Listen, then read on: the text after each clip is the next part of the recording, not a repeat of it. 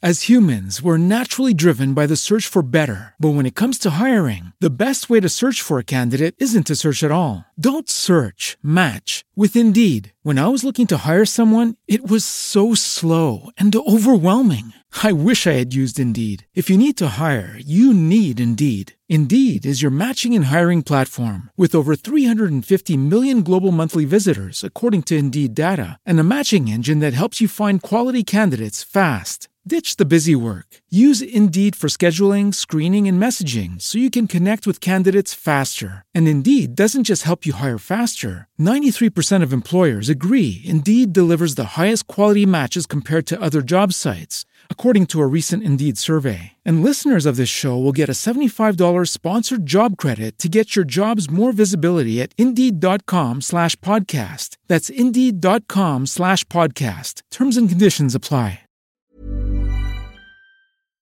Exposed to music from a very early age and growing up in a family of great entertainers, it's no surprise that my first guest would follow a career in music. He began his career to great acclaim with his band Shadow Play, winning Hot Press magazine's Lift Off Award, and he started off 2020 as a highly sought after session musician on the Irish music scene, touring nationally and internationally and working regularly with members of the Fontaines DC, The Scratch and Otherkin prior to lockdown. He's been kept busy though throughout lockdown, releasing a powerful video entitled Stuck in Phase 3, which really resonated with a lot of people. And he's just released his really vibrant and upbeat track debut single Alive, and has the most impressive video for it that I've ever seen. He's going to be taking over LMFM's Facebook page on Saturday night for Saturday Sets. I'm delighted to welcome award-winning singer-songwriter, multi-instrumentalist Andy Dempsey. How you doing, Andy? Hey, how you doing? Thanks for having me. Oh my God, do you know what? I have been playing Alive all morning. It's the kind of song, right, that if you heard the first notes booming out at a festival, you'd grab your friends, you'd run down to the stage and you'd just dance and bop away. It's been on repeat. It's going to happily live rent-free in my head for the day. It is good. Fantastic. Good, that's good to hear. That's what I was going for, kind of, you know. It's brilliant, absolutely brilliant. Now, I have to talk to you about the video, because I believe you directed this yourself. So not only are you playing all different members of the band in the video, but you're jumping out of windows, you're ducking underneath to dodge cars, you're scaling rocks and jumping into the sea. There's lots of stuff going on here. Yeah. So that video was, first of all, it was just so much fun to make, but it was such a huge learning curve, because I've always had a kind of a visual brain when it comes to stuff like this, but I didn't have any technical skills. So leading up to that, kind of the first part of 2021, obviously in January we were in like a pretty heavy lockdown, and so there wasn't a lot going on, obviously. So I just started cooking up this idea, and leading up to that, say on my Instagram and stuff, and you mentioned my video Stuck in Phase 3 and a few others where I had released kind of these short videos that were Instagrammable in that they were kind of under a minute long and stuff.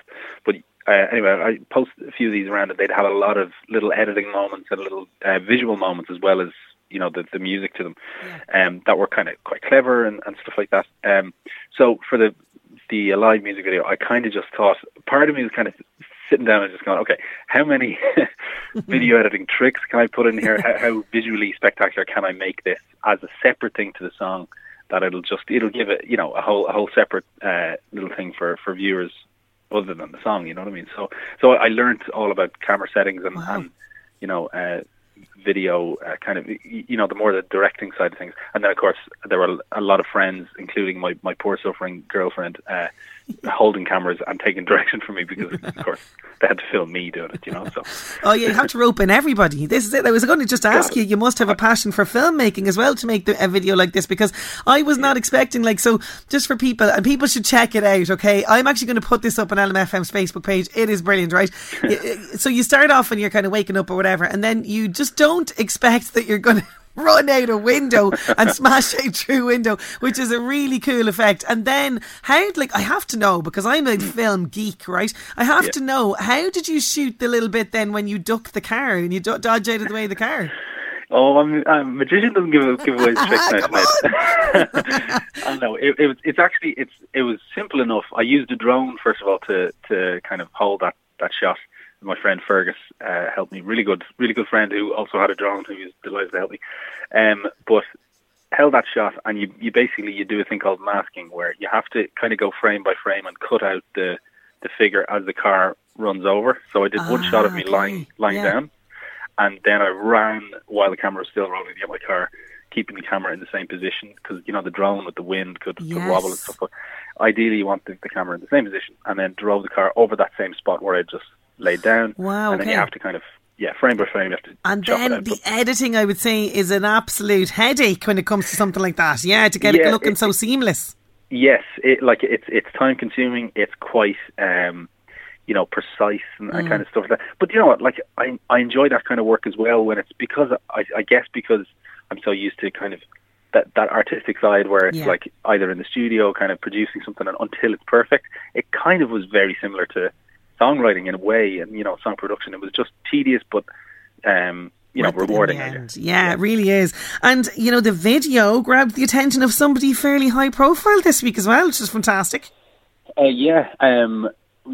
I mean, there's been a fair few people. Mike Scott from the Waterboys was one of the people who he noticed this. And I was emailing with him. He was really supportive. He was really nice to take time out of his busy schedule to kind of encourage me and stuff. So that was amazing to get some props from him. Yeah, absolutely. And he tweeted and everything. Now, I did read somewhere that inspiration for your songs often comes to you when you're just about to go to sleep. How does that work? Because let me tell you, once my head hits the pillow, good luck, inspiration. I'm out cold.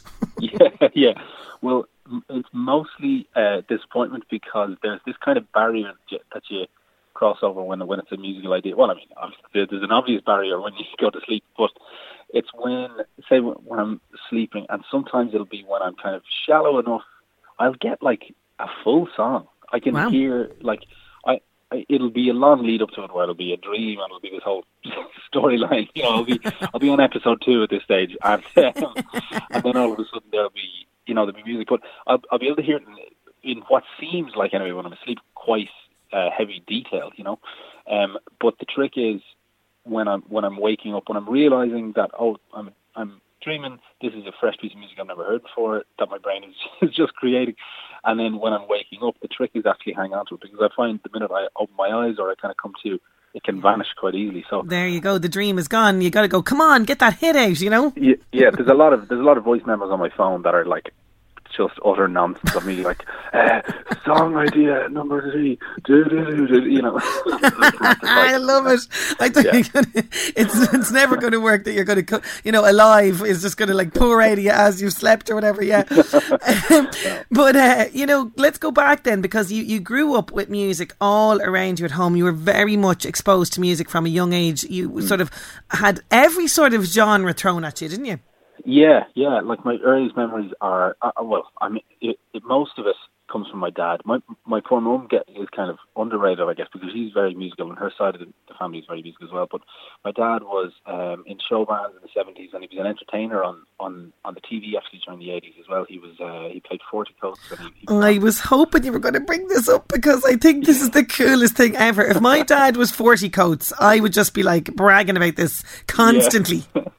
Yeah, so like, I remember as a child now, even when I was kind of 1995, 96, I was growing up. It had been a fair few years since he'd been on, but he was still getting recognised and stuff, so it was quite cool to grow up with. And he has cool stories about working with Dermot Morgan, who was, of course, Father Ted, and amazing, Twink and Mike Murphy. But anyway, so he's just like a super, super talented human. He's just got creativity coming out of his ears, so he was either, whether it was listening to music or writing music or even, just ideas for plays and TV shows and stuff like that. But my earliest memories would be the Beatles, in the kitchen. We were a big Beatles family, and then it was anything from that to classical music. To he was teaching us piano when we were a young age, and he played the trumpet as well. I remember him showing us the kind of the lips for trumpet that you have to. Oh yeah, to press your lips into the mouthpiece and stuff like that. Just little details like that. That there's so many of them that I remember that were just obviously very influential. And I suppose when it's your dad, and you want to be like him. I guess when you're a boy, it must have just given me a spark. It really must have. Is right. And I suppose as well as that, you also had, you know, your first kind of, I suppose, introduction to performing and everything else was being in the choir at age just 6. I can see you there, little schoolboy belting away, singing out to your heart's content. Yeah, that was a local choir in Dublin, and it was so I joined when I was 6, and we would go on trips abroad every summer. So we go to we went to France twice. We mostly went to kind of English kind of cathedrals and sang. But that was I think that was really formative in terms of taking obviously what I had in terms of some sort of a talent, I guess, for it, but forming it into something more formal and something more, I guess, trained.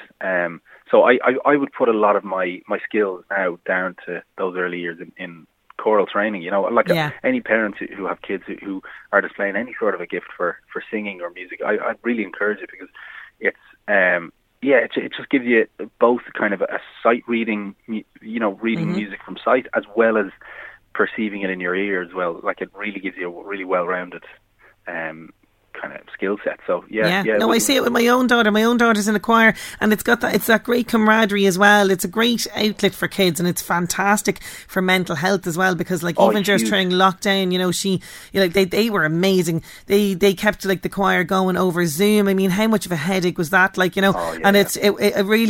absolutely agree with you. It's fantastic outlet for kids. But you know, prior to COVID and everything else, you were working, you know, you had a lot of work, and all of that just kind of pretty much went overnight. So, and I know you kind of kept yourself going with the videos and bashing away and getting the single ready, but it must have been difficult initially. Was it kind of panic straight away when this happened?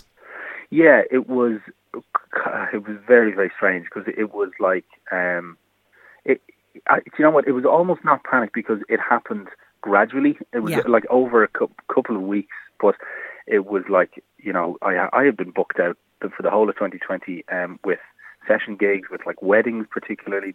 Weddings are a big kind of bread and butter for me, or would have been, with wedding bands and stuff. And all just evaporated. And it was, but because there was so much else going on, I suppose it wasn't like, it was, I was still learning how to deal with it, and there was so much else going on. It was like the world was, you know, ending. So it was actually a struggle to take it in. So it left me with a lot of free time. But of course, as everybody knows, the mental health ramifications when you're, particularly in my position, when you were just completely stripped of work and not able to work, you know, that was very tough for me, I have to say. And there was ups and downs, you know. So.